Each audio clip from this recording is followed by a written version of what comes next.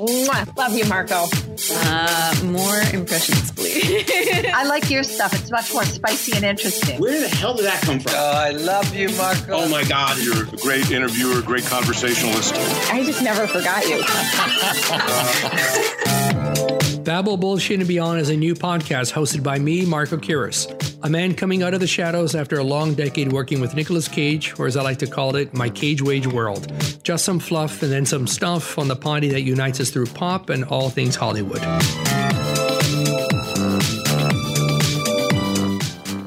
On today's show, we have First Assistant Director and line producer Daniel Carey, a 30-year veteran in the biz. We caught up with him at his home in Palm Springs, California.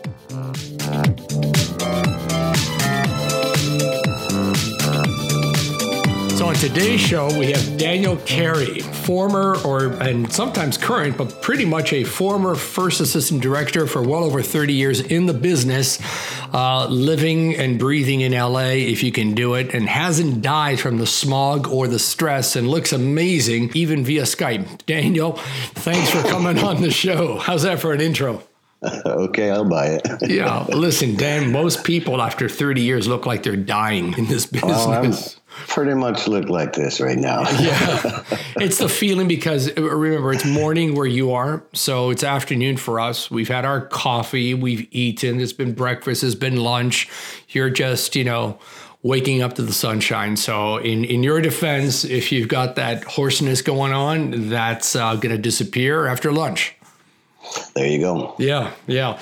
So, Mr. AD, now, are you a former AD, Daniel, or are you just shut down because of the situation globally?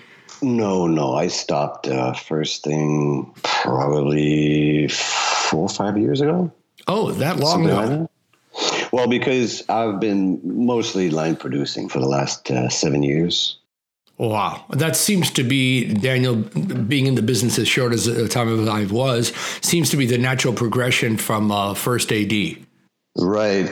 Being a first, it takes a very long time to becoming a seasoned first AD. I mean, a lot of people could just pick up a walkie, and most people don't know what a first AD is. Mm-hmm. I was speaking to people outside the business, and they say, well, what do you do? Yeah.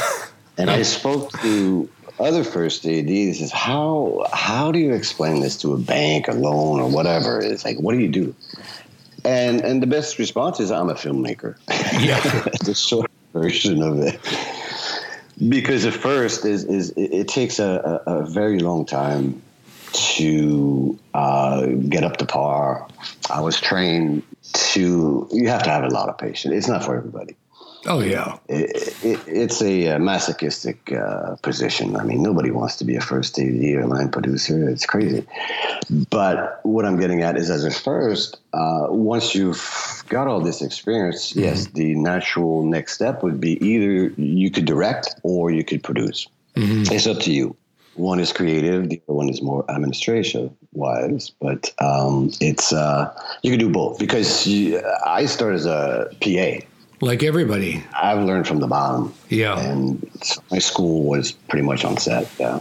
Mm-hmm. It's kind of like a busboy in a restaurant moving all the way up to either owning the restaurant. Yeah, or being the general manager. And a PA, as we both know, is kind of like the bottom end of a job. It's the guy who gets slapped out for anything and everything just because you're there. Yeah. I'm the first one to get hired and the first one to get fired. Yeah, and the first one on set and the last one on set. Oh, yeah. Yeah. Well, you have to be. Yeah, that's insane that you actually did that. So I'm looking at this stuff, Daniel. 65 film projects, 4 television series, 17 shows as a line producer, 19 music videos. Like there's a variety of stuff. So your head really has to spin on different levels, not only by putting on the different caps, but honing in onto the production side of life and what the project is all about. Because a video is very different from shooting a commercial, from shooting a TV series, which is super fast-paced, to shooting a short film or a feature film or low budget or big budget. How do you become that seasoned and do that much? I know it's 30 years plus. Yeah, they're very different. I mean, all these different...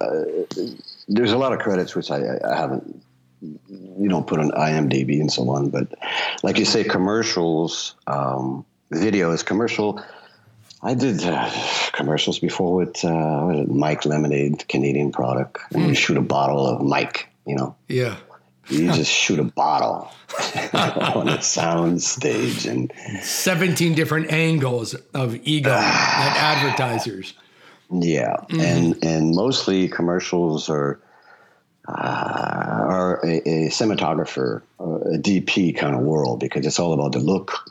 It's got to be sexy, it's got to be appealing, and there's some directors in there as well that are very creative. And then you have your selection. Some of them are for children. Some of them are for cars. Some of them are just for McDonald's that with kids. So they have a specific DP or director as well that they would write those particular projects and so on.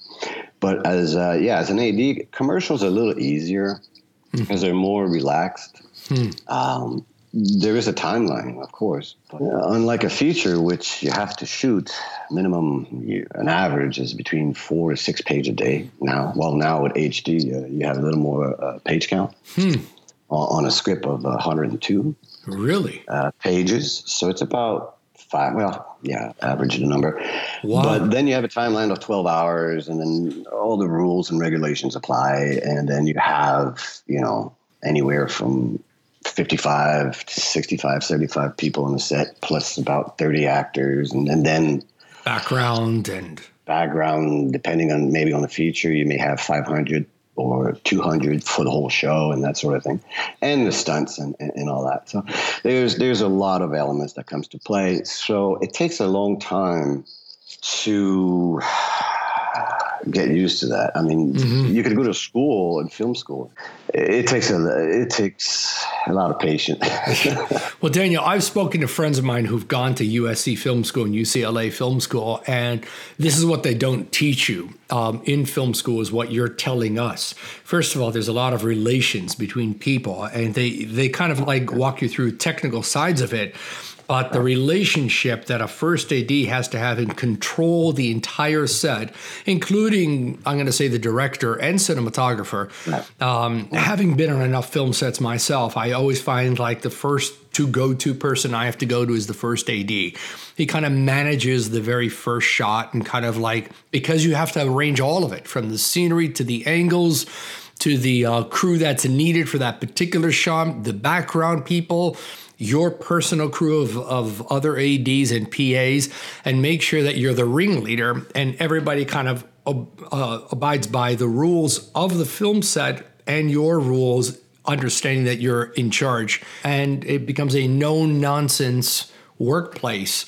And it really rides on you. And I've seen that on every show that I've worked on, no matter what the size of the production is, from a $3 million budget that I've worked on to a $130 million budget. I've noticed the first AD is the key element to keeping it all together, despite the explosions, the injuries on set, the people who get sick on set, potential crackhead actors on set, all the mishaps who come and go and who may be late or not there. And you have to, like, within a second, change it and make it work.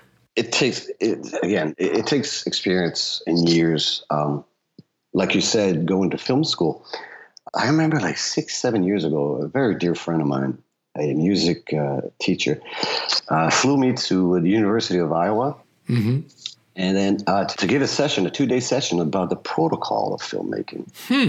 And that was really interesting. I really got into that. Yeah. The kids out there were just like a sponge, because I was trying to educate them in a way of, it's fine. You could go to film school, and I mean, where else are you going to go? Yes. But once you're out in the real world, you deal with a real person with real emotion. It's, for an example, a manufacturer production that makes a bar of soap. Well, the bar of soap doesn't talk back to you. Yeah. You just put that back in there. Unless you're in the shower of a gym, and it may have a conversation with you from the wrong side of the tracks. 12 hours of work on a film shoot. It's like 3 days of work on a normal 9 to 5. I mean, it just pound you. You know, it's really funny. I got to stop here 1 second. It's exactly what I tell my tech kids and what I tell civilians, because we didn't work in a civilian type of lifestyle. I tell them if you work 12 hours a day, so if you do 10 years in the film business, it's like 30 years sitting in an office as a secretary. It really is equivalent. For you to do 30 years in the business is like doing 90 years as a secretary. So I agree with you. I'm so glad you said that. I felt that in my position, let alone your position, the actual ringleader. Yeah, because it's 12 hours of shooting. I'm always there an hour before. Of course. Period. And I'm always an hour after. And the dailies? Then you got to drive home. And then, so it's a good 16 to 17 hour day when it's all done. Plus, once you get home, you constantly have phone calls, constantly for the following days. The helicopter's going to show up. Is this there? The cars are here. The dogs are here. The kids are coming in. Other people coming in from the airport. Who's picking up who? Blah, blah, blah. Is the camera. Locations. All of the trucks have to move. So there's a lot of planning ahead. And you have to, because you're just going to die. Yeah. It's amazing that you pull that together. Yeah, as a first is actually I found this out that the life expectancy of a first AD is 52 years old. I didn't know that. How did you hear that? A long time ago, I heard that. Well, yeah. you've exceeded it, and you're looking good doing it. Yeah, well, so I don't good.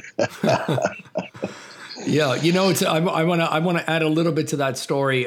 Just last year, there was a first AD that I'd worked with on a huge Jerry Bruckheimer film. I'm not going to mention his name because the director, who's an Academy Award director and cinematographer, they're all there in this restaurant that I was a part of for a while. And they come in and we had discussed. They're like, "What are you doing now, Marco, that you're out of the thing?" I said, "I couldn't wait to get out of the business." I said, "I bought my way out of the business." And they said, "You're kidding." I said, "No." So I kind of like retired because of it. And I said, "How are you guys doing?" They're like, "If we could figure out how to get out of the business and retire, we would do it tomorrow morning." And this is a director, a DP, a first AD, a real, like, these are big names. I couldn't believe that they actually said that to me. And we were all the same age, you know, it's like late 50s, early 60s kind of thing. And they said, if we could figure out how to invest to get out of the business, we'd walk away tomorrow. It's so exhausting. They were doing 3 months of a winter shoot in Toronto, and they were scouting out, so they stopped in and have a meal. And like working nights in the winter here. And I thought, wow, it reminds me of my first film I had done. And it's, you know, and there they are, you know, like 60 years old and overweight and exhausted already. Upon arrival, they were exhausted. Your weekends are gone. Forget it. When you shoot, from time to time, you would do a 6-day week, 5 days, 6-day week, and so on. Your body just shuts down. After on your day off. I remember in Turkey, I was there for 3 months for 12 weeks of shooting. Wow. And it's really complex working overseas with different language and different culture. And to me, it's very challenging, which is really, it's kind of fun in a masochistic way. Yeah, yeah, that's about it. Because I remember I was firsting then, and then I was with the line producer I work with. We, after 6 weeks of shooting or something like this, we all go to the hotel and then you come back to set. It's a nonstop. And then when you come home, you basically fall asleep in the minibus. Yeah. But going back to what you were saying, you don't read the newspaper. You don't watch television for the news. You don't know what's going on in the world. It's just so tight and confined with all these people that you're with. And it's like commanding an army. And my game face on that was I had to be some general in charge, not being an a-hole, but I was very firm. And you have no choice. I can't point fingers. I have to make it happen. Yes. I have to think of something. Generator blows up. I mean, things happen. I have to come up with a backup plan right away.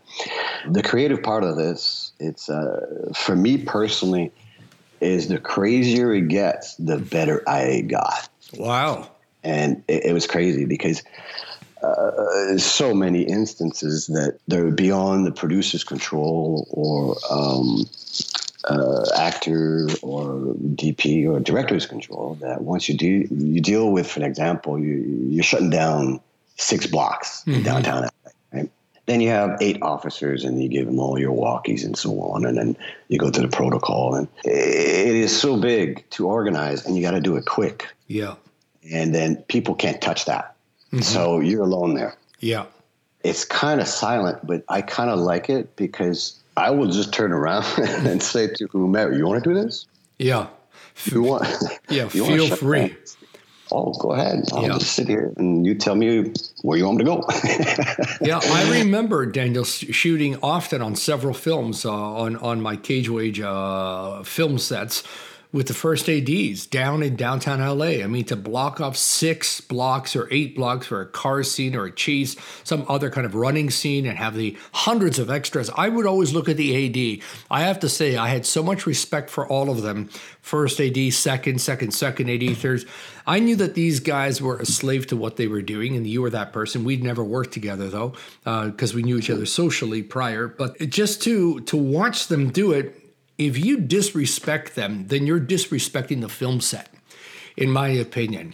And so you have to last. Yeah, it won't last. And in addition, that person would be the asshole. So whatever the first AD is, because you're in that position, they assume that you understand all of it, and you're in control of the cops, of the safety, of the stunts, of the coordination, of the precision drivers, of everybody's safety and health and welfare.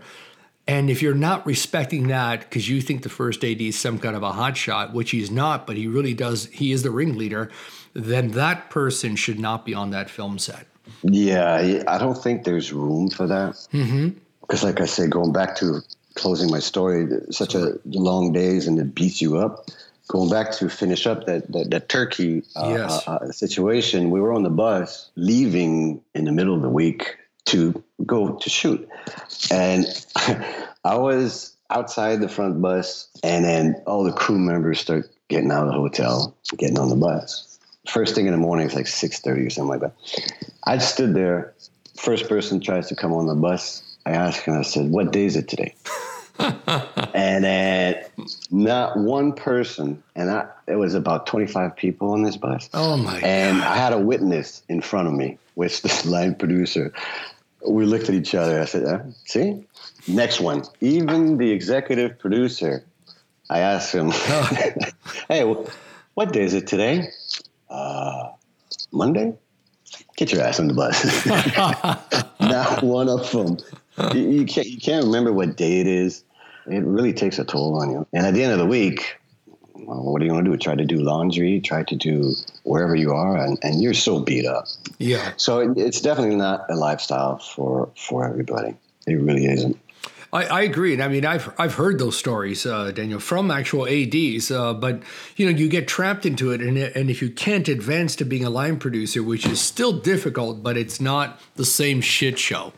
It's you're on the administrative. It's a different pressure. Yes. It's a different pressure because as a line producer, although as a first, you physically have to be confronted by all these different elements that are thrown at you, and you just shut your mouth and you just make it happen. A line producer does the same kind of thing, but on a higher level of financial level. Most good line producers are first AD, or they have some kind of scheduling experience that they can refer to.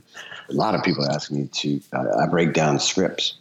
So I already knew as a first how a movie is supposed to be shot. If it's in the water, if it's at night, turnaround and kids and so on and so on and so on. I mean, so as a line producer, you would know this already.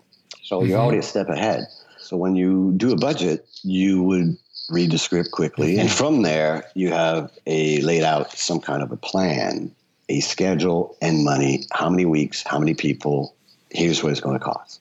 There's many revisions and depending on the actor's availability and locations and all this, to bring 100 people every day together and make it work on time it's quite an accomplishment. It is. I actually don't know how you guys do it. I mean, first AD, line producers, I've seen them all. It's shy pulling your hair out. It's so much work and there's so much responsibility, especially, a bigger budget one or a war film or in locations like in Turkey or in Peru where you were at, because the rules are different. The crews, you have a lot of local crew. You got to deal with them and they're translators in their language. And you're still trying to do your thing, but now you can't communicate in these foreign languages. In Turkey, I had another first assistant director, but he was from Turkey. In South America, was the same thing.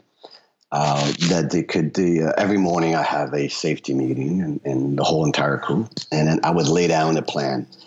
Here's what's going to happen today. By 10 o'clock, we do this. By 12, we do this. There's a goal. There's a plan. And then he would translate and also take care of either the Turkish second unit crew or stunt or whatever that might be. Then we would just go off and then work the day. But it's another element that you have to understand, that working outside of Los Angeles, here in California, you're spoiled. Oh, yeah. I mean, the camera lens is broken. Boom, you're going to get one within an hour. I mean, It's quite challenging, to say the least. Yeah. So I concur 100% with everything you're saying, Daniel. Like, working in LA, if you're going to do the business, it's the best place to be. Luckily, you worked mainly in LA for the most part. Right. Comparatively, it's a spoiled bunch because, like you said, if a camera lens breaks, if a car isn't working, 40 seconds later, there's a new car. Everything just kind of like moves. And because you have the accessibility of everything around you. I worked in Greece, which is similar to being in Turkey.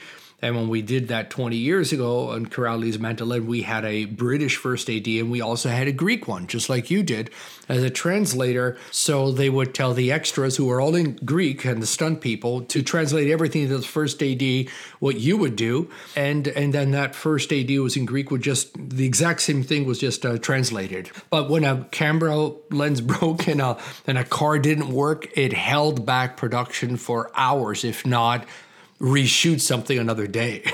Would that be the same case that you experienced? Oh, on a massive scale. And this is what, as a rule of thumb, you always schedule your locations first, because who knows, depending on where you are. I mean, in LA, of course, you basically dive for the last 2 weeks into a soundstage or indoors. But you want to keep a cover set in your schedule that if anything happens at the beginning, that something happened on one exterior location, you can't do it anymore because something broke. Then you would have something in your back pocket says, okay, fine. I have this actor over here. I have this actor over there. Let's pop sound. Let's bring him in the car or in the van or something closer. Then let's do all these wild lines that needs to be recorded in the film. So I always had something that I can do, or I would have a car with me that I bring at all time, that if it starts raining outside and you're shooting exterior day and you're like, oh God, what do we do? Well, guess what? I have a car here. We'll put a top on it, get these two guys in the car, you do a 4-minute process, and then you shoot this dialogue with two people.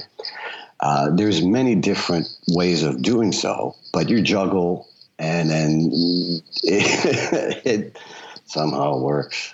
Yeah, that's amazing. Like almost word for word of what you're saying, I hear and listen to ADs that I worked with the same type of thing called cover sets. I always looked at the cover sets because they were vastly different from what we were shooting.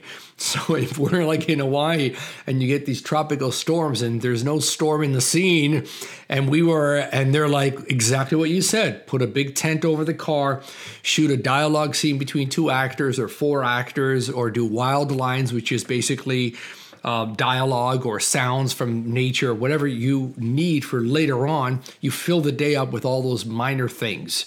And it's exactly what you said. And I noticed that, being the key guy for Nick Cage, I was always looking at that because I thought, oh my God, that means I'm going to stand in and change my wardrobe for this cover set because we may have storms later on. So I was very in tune to their headspace. I was always a part of the first AD team, Daniel, like yourself. Because you guys were the ringleaders, I knew that every shot was going to be on Nick. And I would be out there at 5:30 in the morning with my sides and my call sheet. I would look at those cover sets. I would look at the actual scenes and sets and how many days it may take us to shoot this particular war scene and what it would entail for everybody around. And I would see like 3 pages of a call sheet, very familiar to you, I'm sure, with hundreds of people. And I'm like, how do you keep track of all this shit? And yet you guys know everybody's name, because I would listen to everybody's name, day players, day stunt guys, and I would listen to the AD. I'm thinking, how the fuck does he know all this shit? How? Actually, when you do films back to back, right? This was 2 years ago. I did 3 of them within 2 weeks, and I'll never do this again. With 2 weeks in between, I did 3 of them. Bang, bang, bang, bang. And what happened is you have a crew. Well, actually, you have about 25 to 30 average actors. Mm-hmm. And then those are actors' personal name. So when you talk to them, for me, it was easier to call them by their character's name, because on the call sheets, we have these numbers. And when I break down the schedule, I put their character's name in it. So it's a little easier because if you think about it, you have a crew of 55, 65, doesn't matter. Now, you got to learn all these crews' names.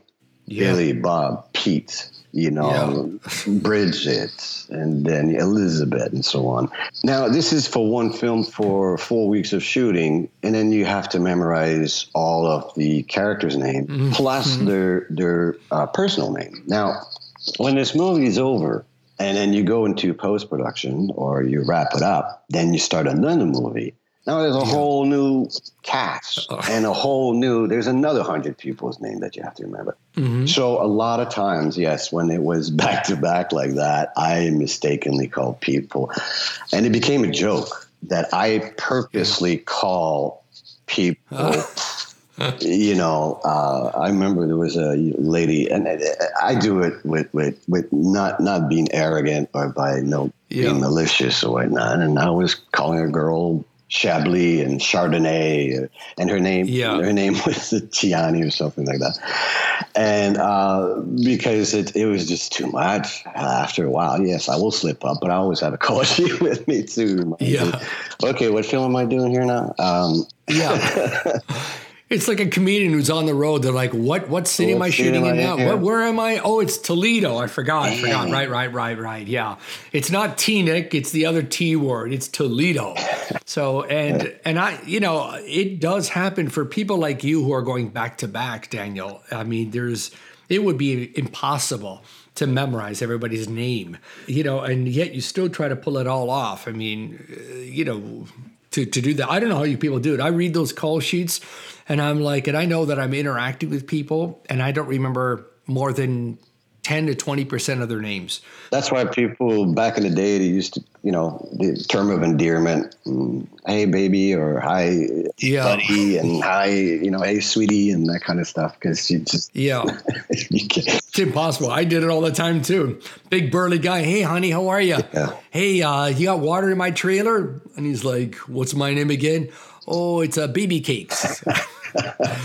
So it's like 16 Teamsters. I'm like, well, which one's assigned to this trailer? Fuck, they all look the same. Right. You can't tell. So it's, I don't know how you guys do it. Well, we have, it takes a long time to build yourself a team. But what happens when your teams aren't always available, Daniel? Because people are on different gigs all the time. Yeah, so that's the thing. I mean, I'm very careful on what project I take. When I go for a job or a job is offered to me, I would immediately call my team and see if they're available.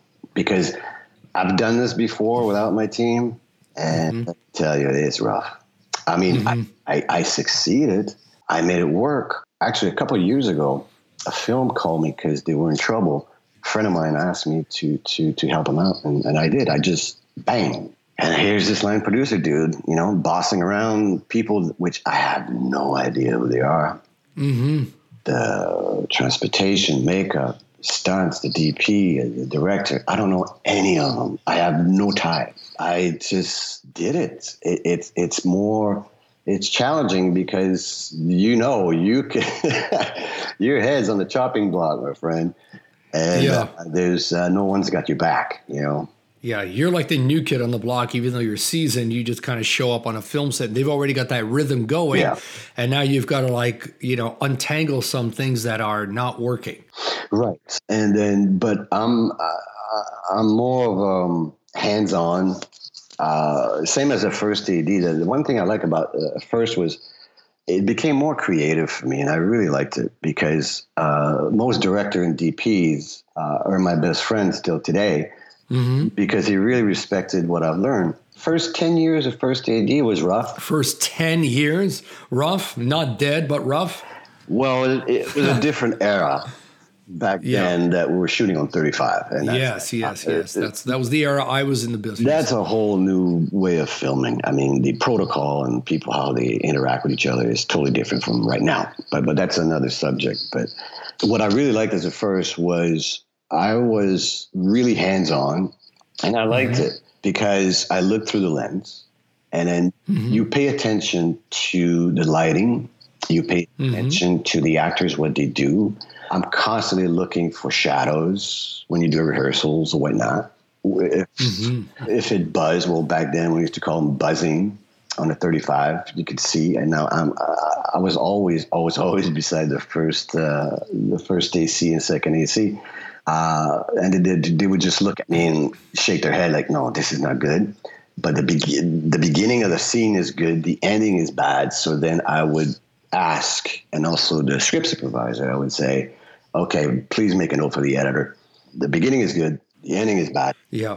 We already have the ending. We already shot. This is our third take. The first take was not so good, but the ending was good. So we could intercut those two together and you have a perfect long take. So you always have to think as an editor as well, which I loved it because when I'm watching performances and where the camera angle is, it's like, okay, where did we came from? Where are we going with this? And where are we right now? And I really was hands-on into the colors of it and what we shot yesterday, if one actor was looking camera right, camera left, and now we're doing some other shots, I already know that. I for some reason, visually, I'm very good at that visually. That's why I'm good at scheduling. It's a puzzle. And that to me is I like it. It's very creative on how you put all these elements together. And I constantly ask people, all these different departments to what their wish list is. Where would you want to be? In our department, the first week of shooting, guess what? We're going to have to be in this big set. Will that be ready? Or you tell me if I can, we'll flip up this set. Which set will take you longer to build, which I will incorporate this in my schedule. Wow. And then I would do this with the stunts as well. How much you need 2 weeks of martial arts, or you need rehearsals and so on, then I will flip some days to liberate an actor that he could be free that day to go with a stuntman or do any other task that he needs to be with while we're shooting. So all these elements are really fun you see instant results, basically. Yeah. And when a lot of times I would say to the DP, no, wait. The DP would say, hey, we just finished it and we're good. Yeah, we're good to move. I said, wait, hold on. I would go back and see, let's just see this again, because at the corner of my eye, I saw something, like someone crossed the window in the back, and we're shooting in the living room. And then he didn't see it because he's just looking for the light. I mean, he's focused on what he's doing. Yeah. But there's so many things that happen, or a bird flew through the frame, who knows? And I caught that, and I said, wait, wait, time out. Sound is good, picture's good. So I would go back to the script supervisor, and then we would rewind if we have playback. And yeah, fair enough. There it was. So when you can be that involved creative wise, sound, or I would hear a train, I would hear an airplane, and I know everybody's getting ready. Your sixth sense just kicks in. That is so funny you're saying that, and I'm going to hold you, because I was on so many film sets, and the first AD would say, "Stop, cut, I hear a plane." And I'm standing there, like, I can't fucking hear it. And I said, what are they watching TV somewhere? And sure enough, 3 seconds later, a plane is coming by. And I cock an eye over to the AD, and I thought, how did he know? Did somebody tell him? I swear to you, Daniel, what you just said, I had caught often, but I didn't hear it. And, I don't get it. Yeah. That's funny. Sorry to cut you off. No. Because it's just, you remind me of what it was like. And these guys who really controlled the set had to really be on it. They're like, yeah, we shot that other thing. Well, tomorrow we can just do the other side of this and we're out the door. And I would listen to them because I was always there because it always involved Nick. I would be like, oh yeah, that makes sense. Oh yeah, that's a great idea. That we were out of this location, we're on to the next one. Boy, that was quick thinking. And it's what the AD says to get to that point. And, you coordinate with the director and cinematographer. Oh, yeah. And transportation and grips and electrics and the amount of equipment that's used for that tiny pickup shot. It's amazing.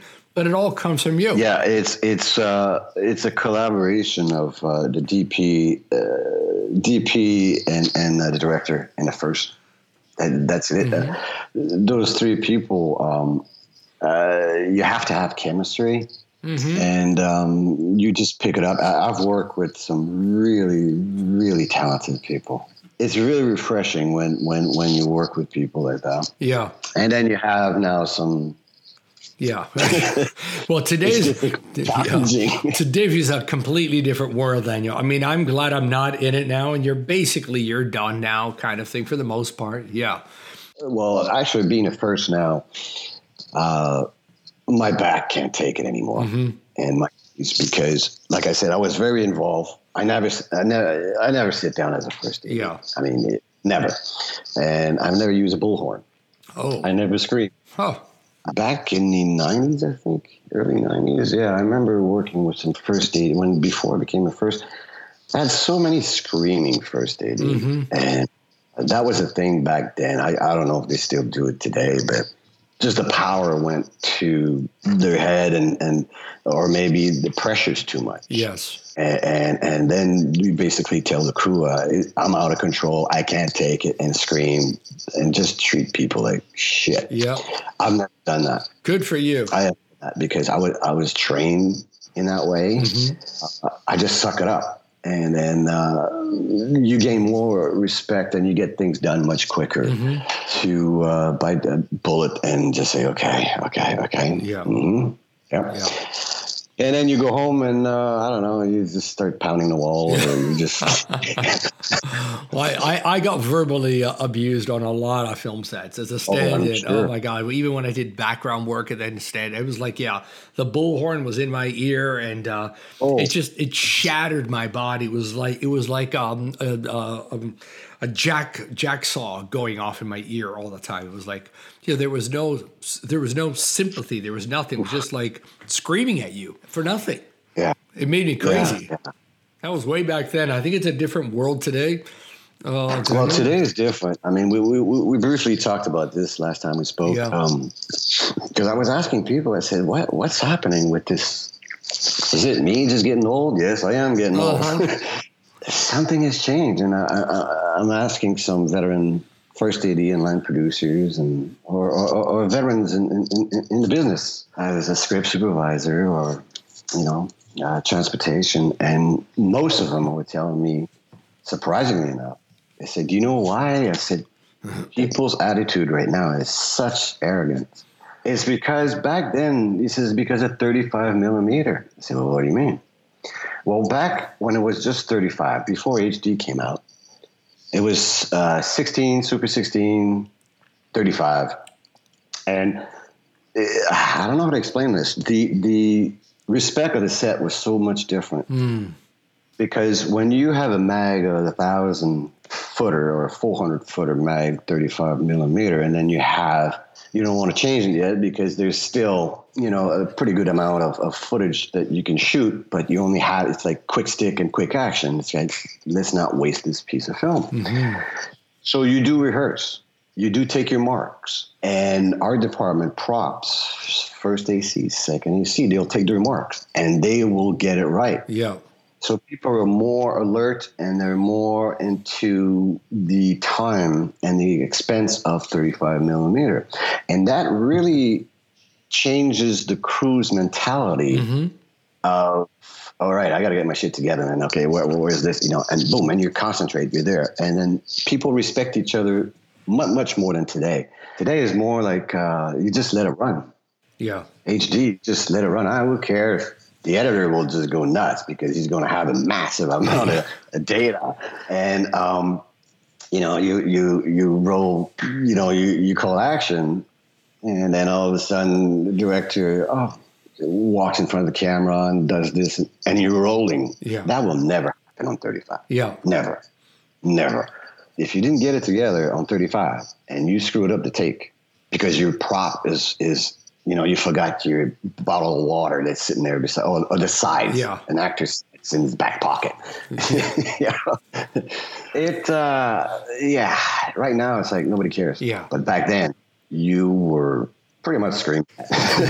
It was much more film oriented. It was like you were creating something that was a little more artistic for the cinema. That goes for everybody who worked on it in every aspect of it, in every union too. Whereas I agree with you with today. I'm glad I'm not in it, but I hear it's much more fast food, and it's a delete. Press a button. Delete, in, out, fast food, instant gratification versus back then you really had to, step up your game and be on. Now you're making a movie, Now it's like, from what I hear, I don't know. I haven't been on a film set in years, but that's so, Daniel, at least you were in the heyday of that for over 30 years. Oh, I loved it. I absolutely loved it. It's a different world today, and you did it, and you're living comfortably now. With your partner and she and yourself are doing well in a lovely place in California. So it's a good place to be in, and you still have years to go in life. Yeah, it's true. So okay. Yeah, it's like now it's time to coast a little bit. You know what I mean? Oh yeah, I loved it. Yeah.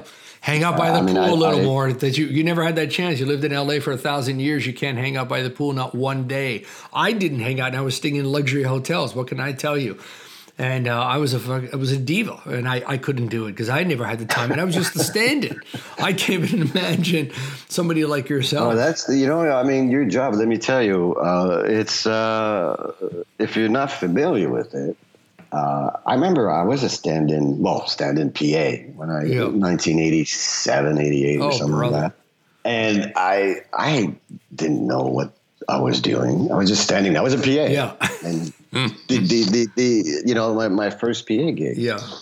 And in between shots, then I would just stand there. But DP comes in, with his light meter and so on. And then for me, I was kind of messing around with him. And he's looking at me. I'm like, oh, shit, what did I do? Yeah. It's like, and he goes like this in front of me. Yeah. And I'm doing the same thing to him. Yeah, like, don't touch me. I was such an idiot. Well, how would you know? I knew what I was doing. I was on the ball with all of it. I was like, I'm sure. I was just you were a pro. You were up there in all the A-list. I was lucky enough to have been with an A-lister from the get-go, and then I just kind of like continued that what became a career. But wow, Daniel, when I see this stuff and I see all the films and TV things and videos and stuff, I actually kind of wanted, maybe we'll work together in the future for a fun project. I don't know. You never know because things have gone full circle, and I've known you for a long time, and I didn't realize you would work that much. And I knew you were always working, but I didn't realize that damn it, you've been back to back for 30 years. Yeah. Yeah, pretty much. Yeah. Pretty much. A lot of work. That's why it's time to the world has changed and now it's a good time to not be so into work. You know? Yeah. But I also, like I say, I could kind of pick and choose perhaps to work who I want to work with. Mm-hmm. And let me tell you, working with friends, professional friends, it's just it's so much easier. Yes, yeah. There's no drama, and it's just fantastic. And I'm looking forward for that as well. Yeah. Matter of fact, there's a film now that I may end up in Saigon again, but it's a dear friend of mine, and I'm looking forward for that big time. You know. Wow. I mean, yes, when you hit a certain age and you're with people you're well accustomed to, I think it's a lot better to go into it. Oh, it's I mean, because everyone's been doing this for 30 years, and if you haven't figured it out by now, maybe you want to go back to school or something. Yeah, you're so funny. Daniel, I want to thank you for shedding a little bit of light into the world of AD. So the basic summary of that is like you're basically running the show, the entire film set. Right. A combo of producer, director, and cinematographer for the most part. I've always seen that, but hearing it from you, and I don't think audience members really understand that. I worked on it directly and I saw who did what, and it's exactly what you said, like almost word for word. So, I mean, good on you for that. So I appreciate you shedding a little bit of light into the mystery of being an AD. Yeah, I mean, was it James Cameron was calling an AD the unsung heroes because nobody knows what a first AD is. I went to my dentist years ago that when I was first thing, they were asking me, what do I do? And I said, I'm a first assistant director. And they're like, okay. Just like my dentist asked me that. And before I wised up and say, a filmmaker, I said, I'm a first AD. So okay. So you're just like my assistant, right? The assistant dentist that comes in. Yeah. That's what they think. No, not that kind of assistant. Okay. Assistant director is so misleading. Yeah. You're nothing but an assistant. You're the other way around. Yeah. But collectively, with all the elements that has to be put together, someone's doing that. Mm-hmm. And there's still people doing this, and they're very good at it. Yes, they are. And like I say, it takes a certain personality. Mm-hmm. It takes a lot of patience. Yeah. I mean, you got to be the friend, you got to be the professional leader, you got to be the therapist, you got to be problem solving all the time. Yeah. All the time. Yeah. And you never see that. Mm-hmm. My work is the same thing as a line producer work and a first AD work. You'll never see it on screen. Yeah. Never. You only see the credit, but you don't see anything else. Right. Yeah. Right. Yeah, it's only for people who are in the business or who were in the business like myself, and other people really just don't understand it. It's just another credit with somebody else doing something. But you're actually kind of like the showrunner on set the whole time, pre and post as well. But yeah. Wow. And then and then when you get a little older, then your back goes away, and yep. Yeah. No, I want to sit and supervise now. Yeah. Yeah. I mean, I want to sit in my couch and I'm like, I haven't been on a film set in 1,000 years and I'm good without it. God. But no, I hear you, Daniel. But you've earned it. You know what? You worked really hard. You know everybody in the business, and you did it. And you've traveled to different countries, as I have. You know, my job wasn't so rewarding like yours, but I'm glad you're around and still healthy. And wealthy and wise, so all of it. There you go. On that note, we're dropping it, and and I will have a nice, fun, private conversation with you later, Daniel. Yeah, absolutely. I appreciate it, and I'll let you know how this goes. Sounds good.